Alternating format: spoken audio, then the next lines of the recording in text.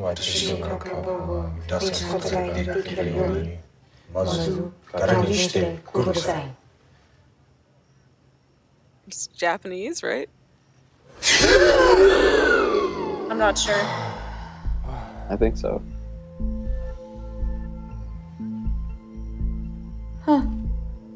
Sort of pretty. This must be what undergoing the Vulcan ritual of Kolinar is like. I like your sweater. Are you saying that to be cruel? No. I like your sweater. I saw no reason not to share. Well then. Shall we go fuck some shit up? Yes. Yes. Yes, definitely. Definitely, yes. Hey everyone, welcome to Physical Kids Weekly. I'm Clara. And I'm Danny. And we're here to talk about episode 111, Remedial Battle Magic. We're joined again by Nate D'Agostino. Yay! So, hi Nate. Welcome back. Hi, guys. Thanks for having me again. Thanks so much for coming. Before we get into the episode, I want to talk about the Season 3 teaser that came out at Comic-Con. Did you both see the video? I saw like awesome. 2 minutes. I saw like a second of it and then had to like do something else. So I actually haven't seen it. Oh, well, lucky you. I can play the audio clip, so you can't see it, but you can hear it, which maybe isn't quite as exciting. I saw Jason on a boat and that was about it. Yeah, I feel like that's the gist of it, but here, I'll play it for the listeners anyway. Yeah, pretty much.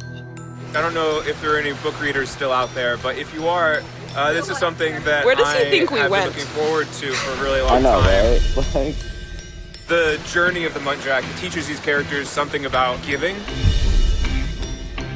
It's this living vessel that really does give every piece of it to its captain. There's some music right there. So this is the Muntjac. This is our boat for season 3. She's bigger than I thought she would be. So magical. This is called the main It deck. is so magical. I had a feeling. Be able to shoot scenes I on had a benches feeling like it was here. you. I was like, I have to do it. doing King of the World, so Yeah, I just yeah. want to work around that. Can we swim with a mermaid? This is the actual interior, not to be Mermaid. confused with the magical interior. I don't remember mermaids, but I mean, I don't blame them for wanting to do mermaids. yeah, Yeah, I'm cool with that. you're on a boat. It's We are fillery. on our way to check out a boat. And now we're on our own little adventure. Or we're good? I love Brittany. She's such a dork. One in the winch. Winch in the winch. I was winching the winch. Halfway See a hedge pregnant when they It's start like sitting paradise down on out a here. I boat. feel like we're I know, setting right? sail for Fillory. I don't know if Quentin knows how to swim. Well, yeah, you go ahead. You. Hope you guys. Okay. Hope you guys. No, are you gonna- Yeah, I've got it. You got it. I'm taking Okay. the lead. So I hope you guys enjoyed this sneak peek. Thanks for sailing with us. Didn't we have an You're actual right. footage last year at Comic-Con? Or was that New York Comic-Con? I don't remember. I think there was actual footage last year, but also I think they were further into filming. So this year if you should go watch the video because they show some like concept sketches of the set for the Muntjac in the video, which is really cool. I think it looks amazing, and like the main area, not the part with the tree, but the other shot that they give is exactly how I pictured it. It's really incredible. Awesome. Yeah, but yeah, we have to talk about this because the video really They does. were like literally only a week into filming or something like that, right? Yeah, they're like a week or two, and they spent like half of last week at Comic-Con, so. But yeah, I know. so the video basically confirms what Danny and I have been predicting since the end of season 2, and I think even since like a little bit before the end of season 2, that season 3 is going to take place aboard the Muntjac. It's going to center around a quest to save magic. Which is a big part of the plot of The Magician King, which is the second book in the series that the show is based on. And I don't know, how cool is it to see the cast on the boat, to see those sets? I just loved it. I'm just so curious. I'm like, how is Alice going to be tied into this? Like, they have to basically write her storyline from scratch. Yeah. Like, she's not involved. I mean, she might become place of Poppy, maybe? Oh, that would be so weird, though. She's like replacing her own replacement. Yeah. So weird. Well, I mean, with her there's no reason for Poppy. I feel like I saw Right. some interviews about like Alice's storyline that like a lot of it is gonna center around her coming to terms with like who she is without magic. Yeah. And I feel like that's going to be a really interesting journey for her, especially going from like being a really great magician to being pure magic as a Niffin to being like no magic whatsoever.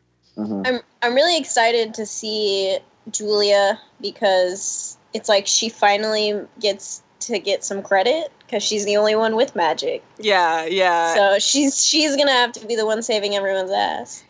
Yeah, and there was some tweet from the Magician Sci-Fi channel that was like referred to Goddess Julia or something like that. So I'm really excited for that nice. too. Oh, they better do it. That's what I've been waiting for since day one. Nate, I feel like we left you out. No, that's cool. A lot of excitement, but yeah, I think she definitely has to be a core part of it, especially since she's the only one to really interact with the gods and everything, and she is the only one with magic. So going into the storyline, she's definitely going to play a crucial role, which I think will be really interesting because she was so like away from the group for so long that for them to kind of drop the hostility and like be forced to bring her in, it's going to be really interesting, especially, you know, her and Summer, because she and Margot always don't really get along, so it'll be fun to see. Yeah. I wonder too about like how they're going to pull off the goddess storyline if they do it, given that like part of like the thing about her becoming a goddess is really contingent upon her not having her shade, and she got it back at the end of season 2. Right. Yeah, so that's true. I don't know. I mean, maybe they'll just take it another direction. I don't know. Maybe we're wrong. Maybe she won't be a goddess. Maybe they're just actually teasing us. But well, if she even goes on the Muntjac at all, like she could have kind of like a greater purpose in Fillory, like reshaping it while they're away. So that'd be interesting too. Yeah, and like actually, this is I just noticed something, or just had a realization about season 2, right? Like, so it's Quentin's fault that magic is dead in the TV show, whereas it was really Julia's fault in the book. Yeah. And I wonder if they're going to flip that. So like maybe Julia will be the one who saves magic, who does the whole thing, and like maybe that'd be really weird. Maybe she gives up. Yeah. Maybe she'll give up and then go to the other side of Fillory. And then they'll just like change the circumstances of how that happens, probably. Yeah. I'm looking forward to it. I can't wait. I can't believe we have to wait. What is it? 5 more months? Yeah, that 2018 was pretty harsh to see, but it'll be worth it. I'm sure when they do New York Comic Con, we'll get some actual footage. Yeah. If they do it, they might not be able to, since it'll probably be like right in the middle of them actually for real filming. Like they probably got to go to this because it was like it was pretty they barely had started. Yeah. Well, I'm excited. I can't wait. 2018 can't come fast enough. It's crazy though that it's been 4 months since the finale aired. Like we're making our way through that hiatus, managing our way somehow. Yeah.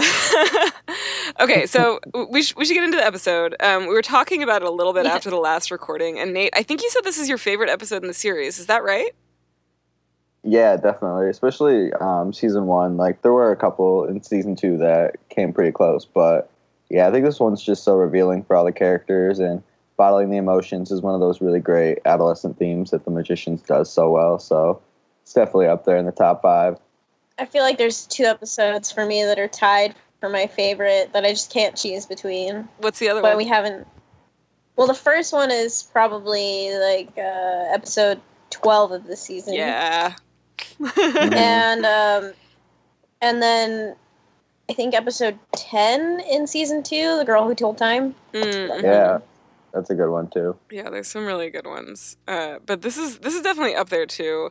I feel like you were mentioning the emotion bottles, which I mean, we obviously will have to talk about a lot. But I feel like it's one of those things that really has impressed me about this show generally. They can take a really obvious metaphor, right? Like, I mean, it's an actual emotion bottle, right? Like, this is such a cliche about, like, bottling up your emotions. And yet, they make it not cliched by bringing it to life on the screen. Like they do it in a really smart way. And one of the things that I noticed going back to this is how much that like trying to repress your emotions and having that fail is part of all the other plot lines too. So like Penny is trying to drug his issues into oblivion, and even like that one moment where like Katie is trying to pretend that she doesn't still care about Penny. Like there's all these little bits and pieces of people really trying to like repress how they feel or not deal with something head on, and it just like blows up in their face. Yeah. But Nate, tell me more about what you like about this, since it's your favorite. Well, I really like Penny and Alice kind of having their own little moments together. I really like Palace when they start practicing without the bottles is really great. I also love the opening, like the cold opening with the probability spell. Oh yeah, because especially like for book readers, like we never got any of that, so that was like so fresh. Like we had no idea what was going on, and it was like so blood filled and everything. So I just think like really everything about this episode, especially like being a book reader, just like knocked it out of the park, Yeah. Danny, how about you? What'd you think? It was very good.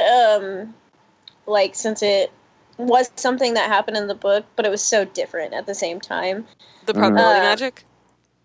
Yeah, I actually thought that not the probability magic, but like the whole bottling the emotions is the reason the threesome happened, which is a lot better than how it goes down in the book. Yeah, like they're drunk on their feelings instead of being drunk on alcohol.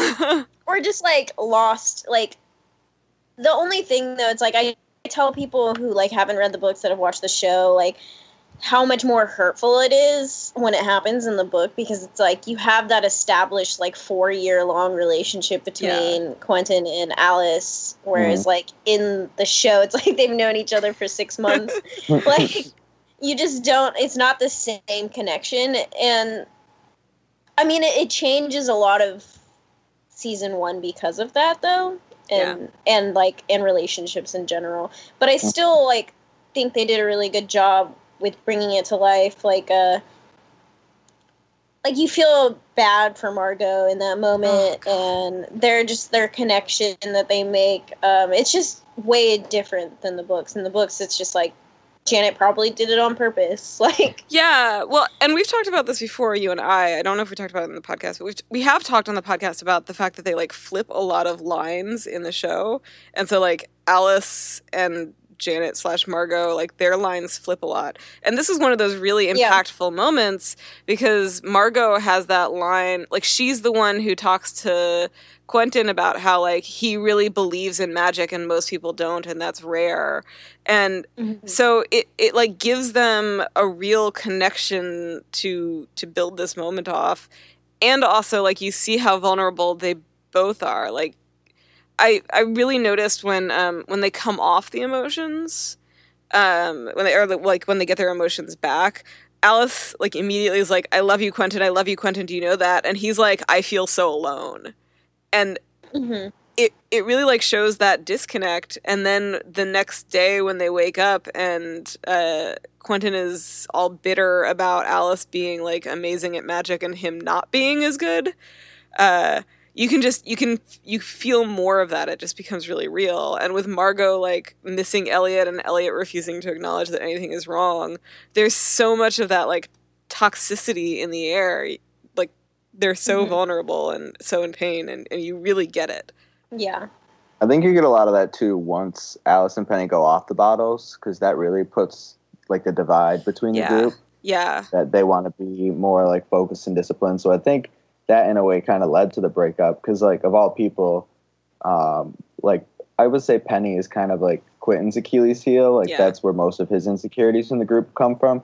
And I feel like the same can be said for Margot and Alice. Like even though Alice is this like expert magician and everything, still Margot's the person that, they can bring her down. So for her to go off with Penny and for him to go off with Margot, just like really, I don't really know like the word to like how to put it into words, but it's just like it's like a gut punch. Yeah, definitely. The way that they react to like emotion bottles in general, like just speaks to kind of like who they are. It reminds me a lot of like mental illness and like how people deal with it. Like Margot's probably the one that's secretly taking medication, you know, but probably doesn't tell anyone about it. Yeah, because she wants to see Elliot's the person that abuses medication. Quentin's the one that like really needs it. Yeah. Penny's the one that probably thinks that it doesn't really exist or work. And then Alice is the person who just kind of it's that person that tries to tell you that they understand mental illness but has never really dealt with it themselves. That's interesting because I feel like Alice does have a lot of issues. They're just they're right that they're different. Depression issues though, like right. They're not anxiety issues. Like I've met people like that. They've been through a lot, but they don't really understand what depression's like actually like, but they try to be like, oh, I understand, but it's like, no, you don't understand. And Quentin basically tries to tell her that. Yeah, her issues are more like grief and loss and dealing with a narcissistic family. And it's more conditioned by external factors, whereas Quentin's depression is more internal. Yeah. It really also, like, all of their reactions just made me think of, like, how people with, like, depression or anxiety will, like, purposely push people away. Yeah. Maybe that was, like, Quentin with the threesome in the end. Yeah. Like, maybe he was, like, subconsciously trying to get back at Alice anyway. Yeah. For, like, going off with Penny. Well, I think he's also, I mean, like, there's two parts of it. I think you're right that he's subconsciously, like, trying to get at Alice. And it's partly for Penny. I also think it's partly because he just is jealous of her and really insecure about her, too. But it's also, he's had this, like, sublimated desire for Elliot forever that he hasn't been able to fully admit to himself. And so, like, you get the conditions just right. And I'm sure he's definitely, you know, attracted to Margot. Yeah, definitely. Yeah. Oh, man. The gift sets that come out of this episode, though. Yeah. Yes. It was one of those things that were just like, oh, is it going to be like, are they going to actually show it? But that's more like next episode where they, like, recap it. Yeah. Yeah. 'Cause they don't show it. They don't actually show it in this episode, right? Like I think they show like a snippet. Second. Yeah, they show like it's like a little bit. Yeah. They show like a second with Margot and a second with. So all the good stuff's in the next episode. Yeah, all the best gift sets come out of 112. Yeah. So I wanted to talk too about Penny, like Penny's storyline, how he's dealing with the voice of the beast. So there's the like drugging himself into oblivion. To try to like get rid of the voice, but I think it's really interesting his relationship with the beast and having the beast voice in his head, because like for his whole life that's been a comforting thing up until now, and so he really did like let the beast in. And my husband pointed out something really interesting. So my husband is an audio engineer; he edits most of these episodes, and one of the things he pointed out was that. The recording of the beast's voice is treated really differently than most, like, voices that you hear in your head. And even the other voices in this episode. So, like, most of the time if you hear, like, voices or, like, psychic things on TV, it's, like, really echoey and reverby. You guys know what I'm talking about? Yeah. And you get that with, like, the voice of the woman who the beast is imprisoning. Like there's that same like Victoria. Yeah, there's that same echoey reverby bit.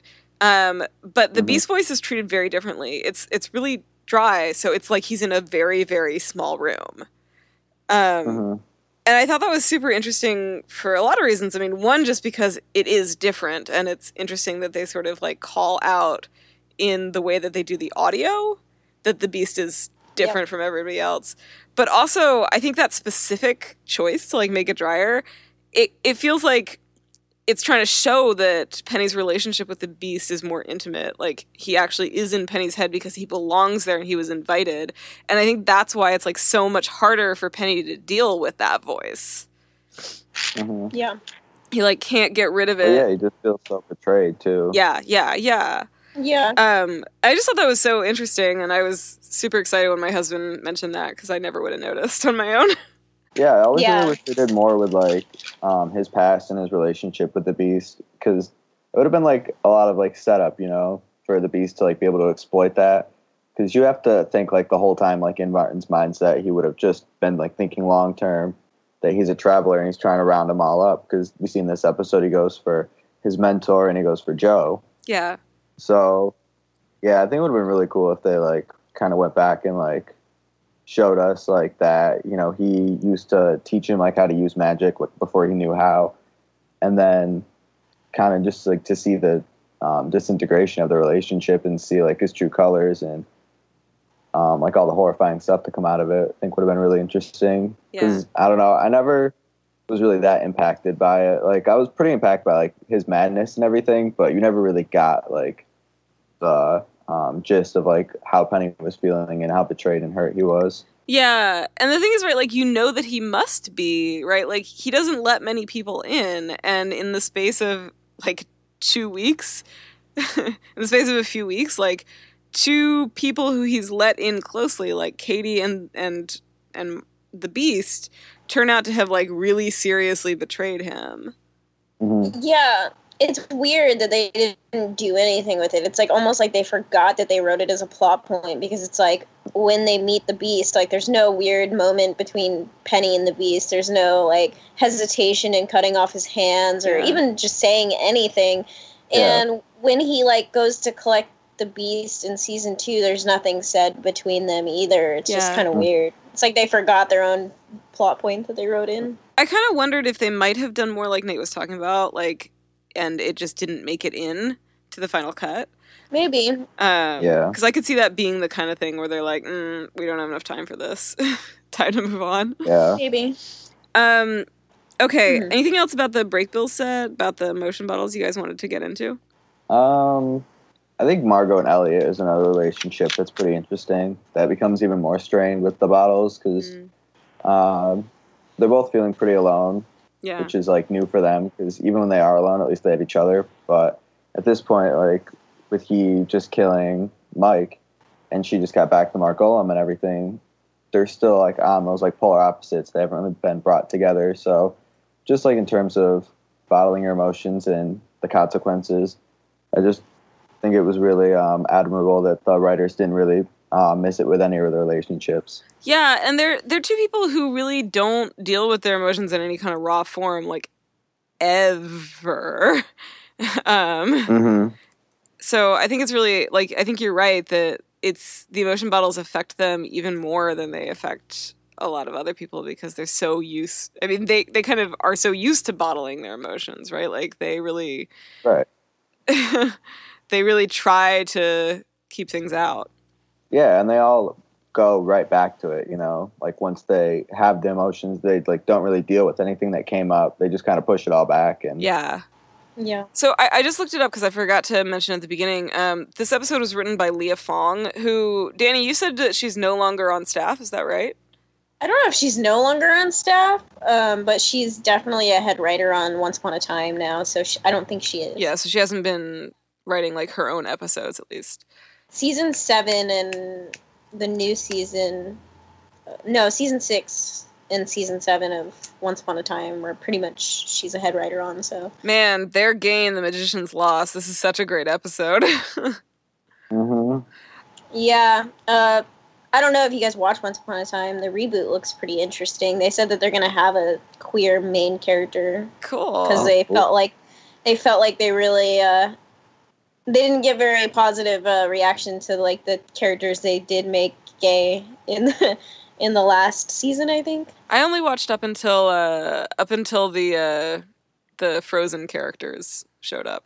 A lot of people stopped watching then. I actually liked the Frozen arc. It's really good. And then there's another arc that happens after that, the Dark Swan, which is Emma being evil, which is probably their best one, and it actually takes in Camelot. Maybe I'll go back and check that out, because I like the idea of Dark Emma. So it's good. It's good. It's better. It's like the thing about Once Upon a Time is I think it's just too long of seasons, so they drag shit out. They could benefit heavily from a 13 episode season. Maybe they could just like switch the number of episodes in a season with the Magicians, because Yes, I would be cool with 2 episodes of The Magicians. But the thing is 13 episode arcs You're right, are the best. They're They really good. always are. They're solid. 22 episode seasons, like it's great at first when you're first getting to know characters, but then after a while it just becomes filler. Like Arrow fucking sucks now. Yeah, I was just about to say that's definitely how I feel about Arrow. This is the thing that, okay, so this is almost on topic because there's so many Star Trek references in this episode, but like this is the thing with Star Trek, right? Like Star Trek always had the 24, 26 season episodes, or 26 episode seasons. And it's like, you always watch it, you always stick with it, you always are like, there's some solid episodes in here, and then there's always there is always like 3 or 4 filler episodes where you're just like, all right, whatever, this was fun, I guess. That's fine, but like that's before TV had like, you know, like 20, 30, 40 shows on TV. People just can't keep up. So it's like filler episodes just aren't worth it anymore. There's going to be new Star Trek starting in November. I'm excited about it. It looks pretty amazing. I saw the trailer. I actually have been talking about doing another podcast for that with a friend of mine, because she's like super into like radical politics. And just knows like tons and tons about it. And I feel like those are the best Star Trek podcasts, are the ones that like really dig deep into the like crazy ass world building and the politics of it. So I don't know. Someone was telling me to start like a Game of Thrones one, and I was just like, I would love to, but there's already like what, like 1 million out there. Like, oh yeah, definitely. Yeah. I was gonna do a Handmaid's Tale one, and then they released the first 4 episodes all together, and I was like, nope, can't do it. Can't. Yeah, I'm not prepared. Loves to do that. I'm not prepared. Hulu loves to do like all at once, or like at least like they'll like they're trying to compete with Netflix, so they'll do like some at once, and then they'll release the rest like week by week. All right. Let's get back to The Magicians, because as fun as this is, these are for other podcasts that we write in our heads because we're masochists. All right. So we talked about break bills, but let's talk about Julie and the Free Traders too. So Nate, what do you? Let's start with you. What do you think about this arc? I think it's really interesting. 2 things really stuck out. I thought like the modern take on vampires was really interesting. Like the blood and the needles and everything was really cool. I also love Julia's reaction when she's kind of like the chosen one, that like the whole group is like, yeah, like not really anything's happened until you got here. And I just think it's a really beautiful moment, because it's kind of goes like into what we've seen at the end of season 2, where she's just like so astonished that like of all the people, like it's her. Like, you know, she still has that kind of like feeling that she doesn't deserve it, like after getting kicked out of break bills. So I just thought it was a really nice like little foreshadowing moment. I like that, but it's like she's catching on to the fact that it's weird. She knows something's wrong. Yeah, that's where I was going to go with that too. Like it's like her imposter syndrome in this particular episode sort of turns out to be foreshadowing. Yeah. Is this the one where they actually say you can't unring a bell, or is that in the next episode? I think it's the next one. Yeah, I think it might be the next one. But yeah. Yeah. Yeah. One thing I noticed about this in like all the interactions that Julia and Katie have with all the like weird people that they encounter, all the like shady characters they encounter on their way to like try to figure out how to summon OLU. So the like what is it? Is it a demon that takes the form of Katie's mom? Yeah, I looked it up. It was like a Lamoury or something. A Lamoury. And it has I remember that from the book. Subtitles on it, so I could figure out what it was. It's like I think it says it has the head of a woman and the body of a serpent that used to allure youths and children in order to suck their blood. Yeah, I remember that. I remember them. I think it's like an offhand thing in the book, but I remember them talking about like all the different like mythical creatures. Yeah, so when they're talking to the Lamoury, she's the one who like makes the comment about the 2 Julias. Yeah. And as a book reader, I thought that was really cool, because we don't really get to see much of Julia number 1 in the show. Yeah. Yeah, I loved that, because it was like, in her opening of when she starts telling her story, she's like talking about how she became 2 Julias in the book. Yeah. Well, and I loved what like the thing that they end up like striving for they're like all trying to like fix their mistakes. And then when Julia and Katie go and talk to people, like everyone who talks to them is like tempting them more by being like, oh yeah, the goddess can make you whole. Which, I mean, it turns out is true. Yeah, actually, that is literally true. Like, that's what happens with Julia. Like, OLU eventually makes her whole after kind of ruining her life. But, well, I guess it's not OLU, but after her life gets ruined. Yeah. God, like, the people who haven't read the book, like... Yeah, there's so much that you when miss they in get this to that episode. part with... When they get back to that part with Julia, like, at the end of season 2, and she, like, doesn't kill Reynard, people get so pissed. Yeah. Like, the people I watched with that hadn't read the book were fucking fuming. Like, she went through all of that bullshit and got people to basically fucking hate her, and she still didn't do it. Yeah. And I was just like, well, but, people didn't like that, and I still think it was pretty in character for her not to do it. Oh yeah, definitely. Yeah. I agree. And I mean, she's not the one who does it in the books. So.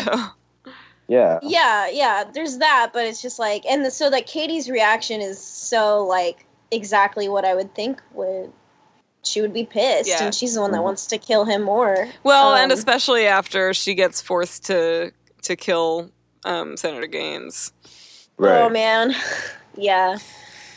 Season 2 though is like it's a love-hate with Julia's character. Yeah, it's very much because it's not Julia, but it is at the same time. Well, and also so it's just so such a struggle.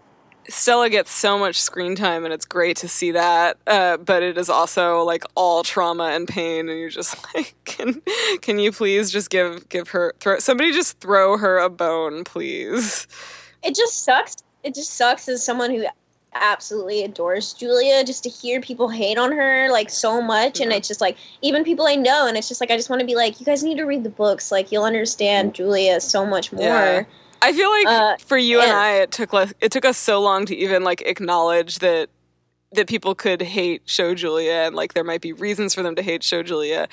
And it's true that with Show Julia there are reasons, right? Like she does a lot of fucked up shit. But when you are so attached to the book character... She's very much an anti-hero. She just makes dumb decisions, but it's based off of grief and PTSD. And I tell people, and I'm like, would you not fucking react the same way? Yeah. Like she like finds out right before the showdown with the Beast at the end of season 1 that everything that happened right before. Of course she's gonna do something stupid. Like, yeah. They probably should have left her behind. Well, and they didn't know, right? Like, they didn't know either. Everybody found out. Quentin at the same place. knew. Quentin knew he should have left her behind. Yeah, but, you know, like Quentin. Quentin made good decisions. Definitely not OTP. Yeah. Quentin and good just decisions are like spades. She just makes all these bad decisions out of PTSD, and it sucks because it's just like she's now never going to be the Julia that she was in the books, though. She's very much been severed from that. Like, she's very different. She makes these decisions that book Julia would probably never make. Yeah, but I feel like in her core she's still pretty Julia. Like, in some ways, definitely. Yeah. Say a little more. I just feel like in terms of like determination.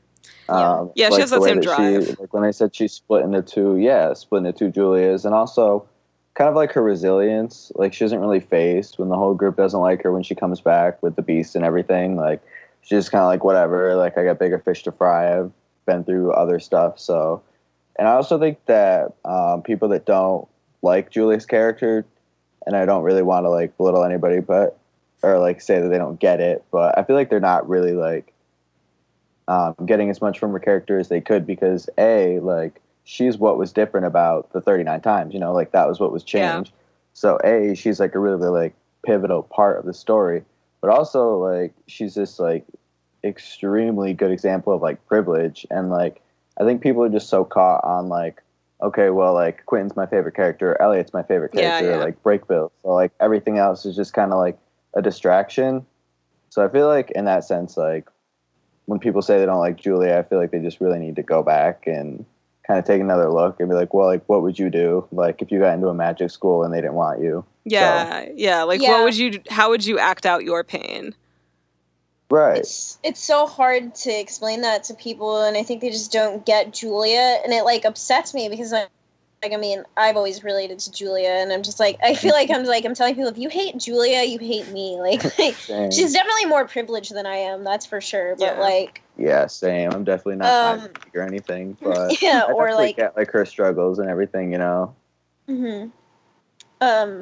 But I just don't get where people can be like, oh, I hate Julia, but I love Margot because she's funny. And I'm like, yeah, but she's also a cunt all the time. Like, but that's forgivable. Yeah, or She's a Yeah, I cunt guess if you do it in all the style. time.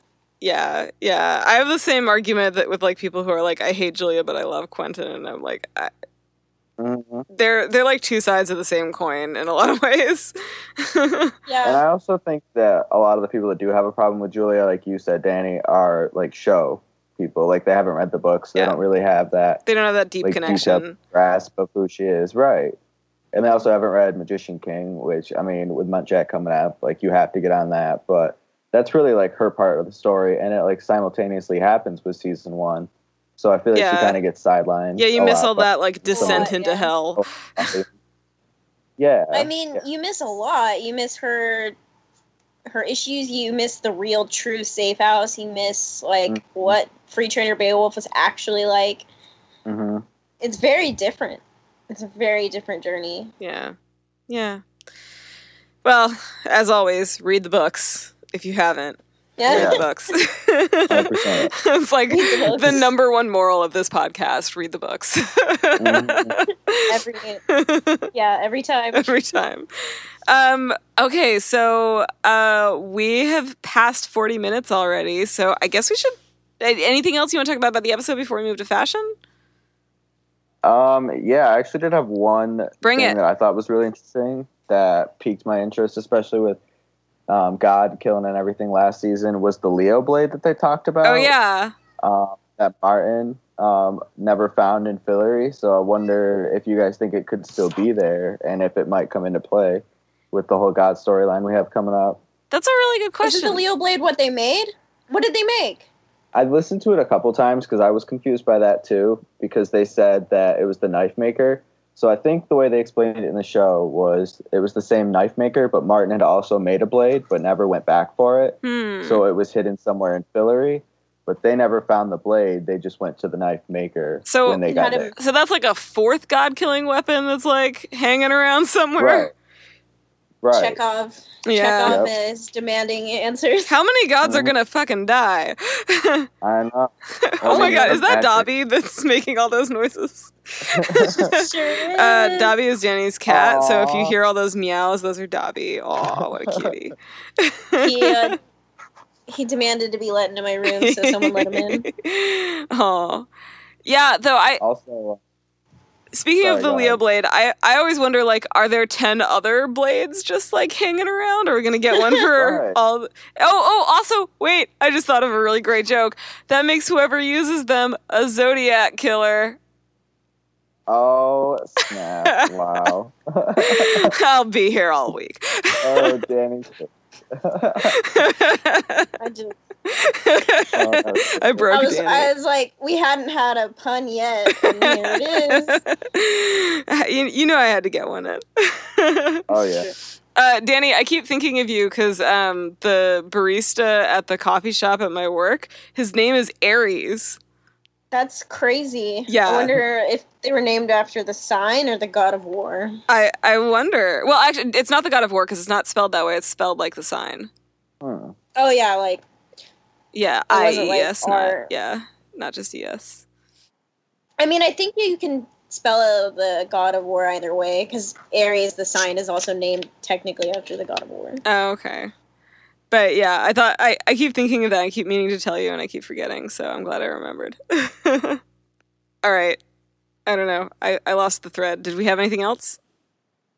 No, I think we were just talking about the blade, but I don't know. I think it would be interesting to see it come back again because, like, how we were saying earlier about how we never really saw any interactions with like Penny and the Beast, but like we could still see more stuff. You know, like just because the Beast died doesn't mean they had to completely write him off the show. Like we could see stuff in flashbacks. So I think that'd be really cool. I hope we if get to it see did end more. up coming back to play.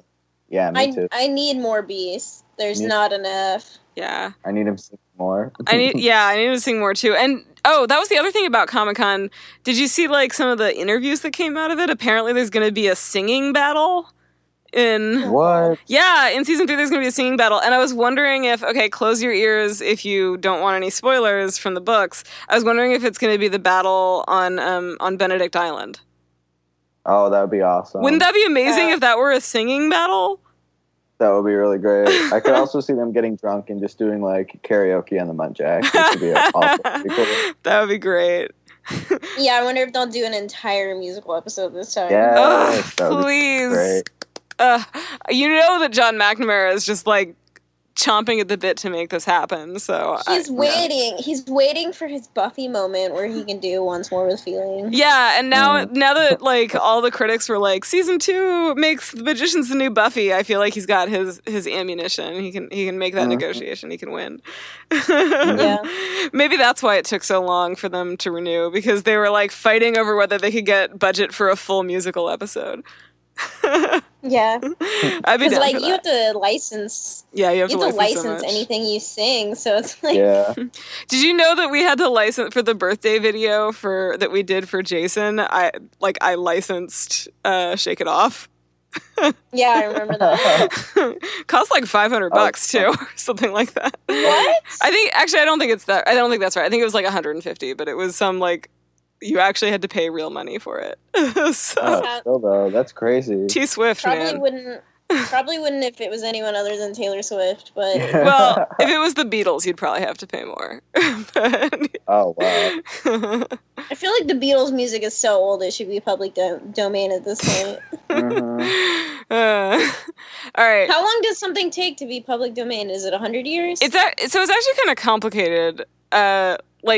There's something about like how long it's in your family, and right now it's not going to be public domain because as long as Paul McCartney's still alive, and then I feel like it still would go to like his kids and maybe his kids' kids. I don't know all the details. Linear will probably school me on this because his dad's a lawyer, so.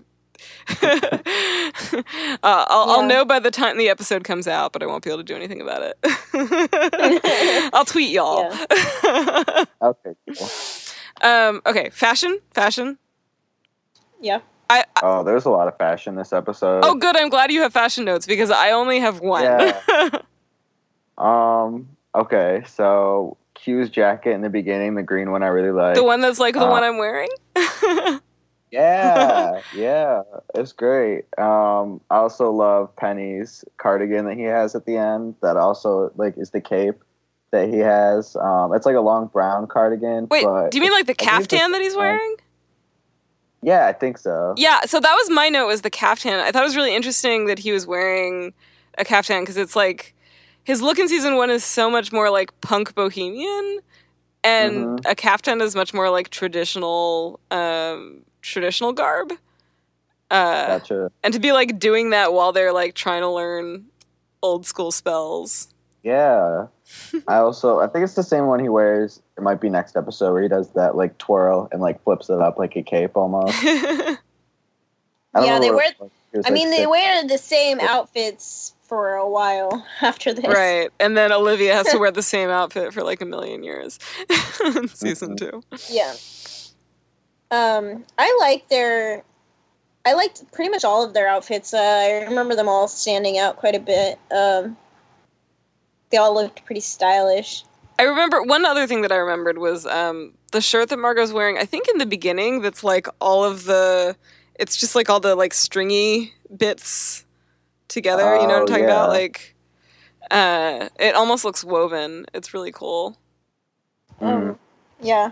And I actually, when I was looking at fashion, I realized that I'm like, well, one, I'm wearing like the jacket. I'm wearing a jacket that's very similar to the one that Quentin wears, and I'm also wearing a dress that's very similar to one of the ones that Alice wears.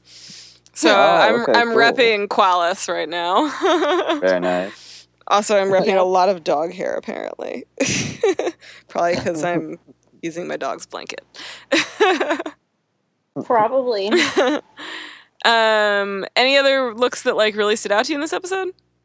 I also liked Margot. I think she had like a yellow jacket when they went to Katie. She has so many At great Julia's jackets. apartment. Was that one of the half length Yeah, ones? I think so. Yeah. Yeah. She has a lot of really great Yeah, it's a fashion. good episode for fashion. It was. I'm glad you guys noticed so much. I feel like I was a slacker. I just on thought that. they all looked on fleek this episode. Oh yeah. One other thing that I just have noticed about this season in general is how much, I've noticed the difference in like Julia's style between season 1 and season 2. Like in season 2, it is so much darker. Like she basically wears black or shades of gray all the time. And she wears like tight fitting things. And in this one, she wears more loose fitting outfits and she wears more colors. Like I don't think we saw that blue coat in any of season 2, and she wears it in like 4 episodes this season. Oh yeah. I don't think she wore it in this one, but I remember it in a whole bunch of others. Yeah. Yeah. I think it really like speaks of her character development too. Like in the first season, she was really like guarded and everything. So it explains like why she was like more in tighter clothes and like the darker palette. I was actually thinking that in one of the things in season 2 that is so interesting about that is because she's in all of the like blacks and grays, the like monotones. I was wondering if that was like related to the loss of her shade. Probably. Oh yeah, that could be too. Yeah, I didn't even think of that. We really got to get Magali on the podcast. Who told us? Remember, Arjun told us Yeah. that's probably never gonna happen. It's like that's never gonna happen. yeah, She I likes to let her work speak for really itself. on social media. Yeah. One thing I did want to talk about though, I don't know if we got to, was there was a line, I think Margot, like when she was getting really intimate with Quentin, was talking about how she hopes that Fillory can fix Elliot. Oh. So I just think that like after we've been through season 2, like that was just so satisfying to see. It was like really great setup. Yeah. I hope it gets better because Elliot definitely becomes his own in Fillory, and that still has not happened too much yet. I feel like we were starting to get it before everything went to shit with the fairies in season 2. Mm-hmm. Yeah. That's a good reason for them to leave too on the Munchak. Yeah. Yeah, because a lot of that actually happens behind the scenes on the Munchak while Quentin is gone. Like Quentin disappears and comes back, and Elliot's just like, "I'm High King now. I have absorbed my place. I'm into this. I got everything." And Quentin's like, "What the fuck? I was gone for like a second." Right. Yeah. Yeah. Should we move forward to MVP? Yeah, MVP. All right. So I'm gonna start us off, if you don't mind. This was such a tough one for me because it's an ensemble episode and it's a really good ensemble episode. But I'm gonna go with Summer. I think like her vulnerability in this episode, it's so affecting. It's so different from what we've seen from her this season. I don't know. Summer, that's what it was for me. Danny? Mine's Jason. Absolutely, 100%. He just shifts a lot in the episode. He goes from being happy to being like energetic and excited to like fucking depressed. And also just specifically for his line that he shares with Katie, where he's like, "You don't just stop giving a shit about a person the second they fuck up." That's a good line. That's like one of my favorite lines in the whole show. I'm glad you mentioned that because I don't think we talked about it. Yeah. We didn't. I love that part, and then of course when he gets really excited about like the battle magic, he's like, "This is straight up D&D." Like he's just like such a nerd. Cool. Yeah, I'm really glad you brought that quote up too, because it's one of my favorites from this episode. It really like gets the whole theme of it. But my MVP, it was Summer, but just to be a little different, I'm gonna go with Arjun. I really do love like how you said Summer's vulnerability, but also like her range, because in that first scene, like she has to act like Elliot's dead, and then like going through like everything else. But I mean, especially Arjun with just like dealing with all the madness of the beast, and then that scene of him in the hospital bed where he's like all curled up and everything. I love when he's like super drugging himself out, locked himself in his room, and he's like listening to ska music, because I'm like, that's so fucking actual book. Penny. I feel like my favorite moments from Penny were like once he gets hospitalized and he's like brooding on his own, and then is that Sunderland? Who comes in, right? I just love how she just does not take any of his crap, and she's the one who snaps him out of it because of that. Because she's just like, fuck you, you think you're the only one who's ever had problems? Right. I'm cute and blonde and sociable, and I dealt with the same shit. Well, that's like what he needed, you know? Like, exactly. He's so, like, distant. He's not the kind of person that wants to be coddled, you know? Well, that's what I mean. I think she's always, like, being the one to, like, give him a slap in the face to wake him up and get him out of things. Definitely. And it's good to have, like, some semblance of reality package. I still ship them. Oh, yeah, me too. I love that season 2. She's like, maybe when you're older. She's my favorite dominatrix. Let's be real. I miss her outfits. She never her one in this episode was not like super exciting, but I love her outfits in general. My work, we're doing like a dress up day tomorrow. We're all supposed to wear ties and I don't know, be nerds. And I keep thinking about all of those episodes where she was just wearing like a pencil skirt, like white starch shirt, and a tie down the middle, and I'm like, that's what I wish I could pull off, but nice. I don't think I have the clothes for it. So, all right, rating, Danny, you want to start us off? I think I'll go for 10 out of 10. Perfect score. Very good. I think this is the first one you've given in a while. Yeah. You've been trying not to paint yourself into the corner. I just really hate the last episode. The one, it was like the last one that it is like the last episode that I think I hated though, and then like ever since then it's just been great. I really liked all the live tweeting of that episode though, because I think that's the only one that Lev has live tweeted. And the one before this? No, you hated the previous episode. I thought you meant the finale. No. Okay. I liked the finale. I had very mixed feelings about the finale, but I'll save them for then. And I like it up until like the end. Yeah. All right. Well, let's keep focus on this episode for now. Nate, I'm gonna give you second billing. I will also give it a 10. I feel like season 1, especially, you know, they were finding their way a lot. This one really just encompassed everything that we've come to know about the magicians and come to love about all the characters. And just like the whole theme of bottling emotions, I feel couldn't be more appropriate for a show like this. Yeah, it's really well done. Well, I feel like I'm being stingy because I gave it a 9 out of 10. But it's not that I don't think it's great. Like, I think all the things you guys are saying are absolutely right. It's just that I like the next episode better. So I got to leave myself a little room for cream. All right. Well, I guess that's it, right? Yes, I think so. All right. I do want to make an announcement. So this is sort of more of a long-term thing. We're gonna have to move our podcast from SoundCloud to another service. I don't know if you guys have been following the news, but SoundCloud has not been doing well, and it looks like there's a decent chance they might be shutting down.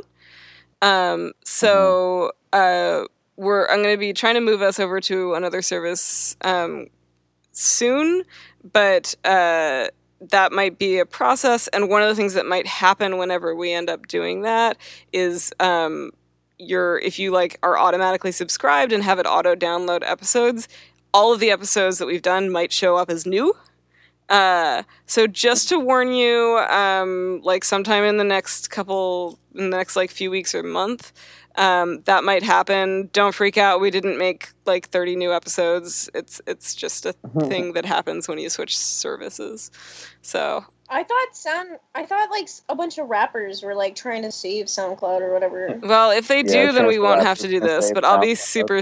I'm super sad because they've been like a great host, and I really like SoundCloud. Yeah. Me too. They make everything super easy. I like it, but I definitely prefer Apple. Well, Apple doesn't host though. Podcast. They don't host. Like they don't host podcasts. They don't host RSS feeds. So like there's like 3 or 4 systems. It's like SoundCloud. Libsyn is the one that's been around forever.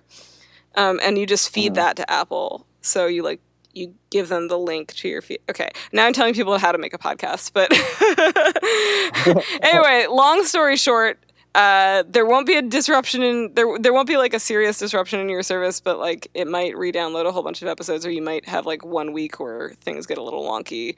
If you subscribe to our Twitter at Physical Kid WKLY, Physical Kid Weekly, We'll give updates there too, so we'll let you know when that's happening, and that's a good way to make sure that you find out all the things. Yeah. Cool. We good? I think so. Nate, thanks for joining us. Really fun to have you. I don't think we've had the Yeah. same guest 2 weeks in a row, like, ever. Like that's what happens when we promise an episode and give you another. Oh, it's totally cool, guys. I had a great time. I love talking about magicians with you guys. Yeah, well, Can't wait for season 3 and Muntjac and all that. Yeah, I'm excited. Season 3! Woo! Dude. Only 5 months away! Bring it on. All right, well, We'll get we'll see y'all again soon. Yeah, stuff. Okay, bye. Bye. Bye.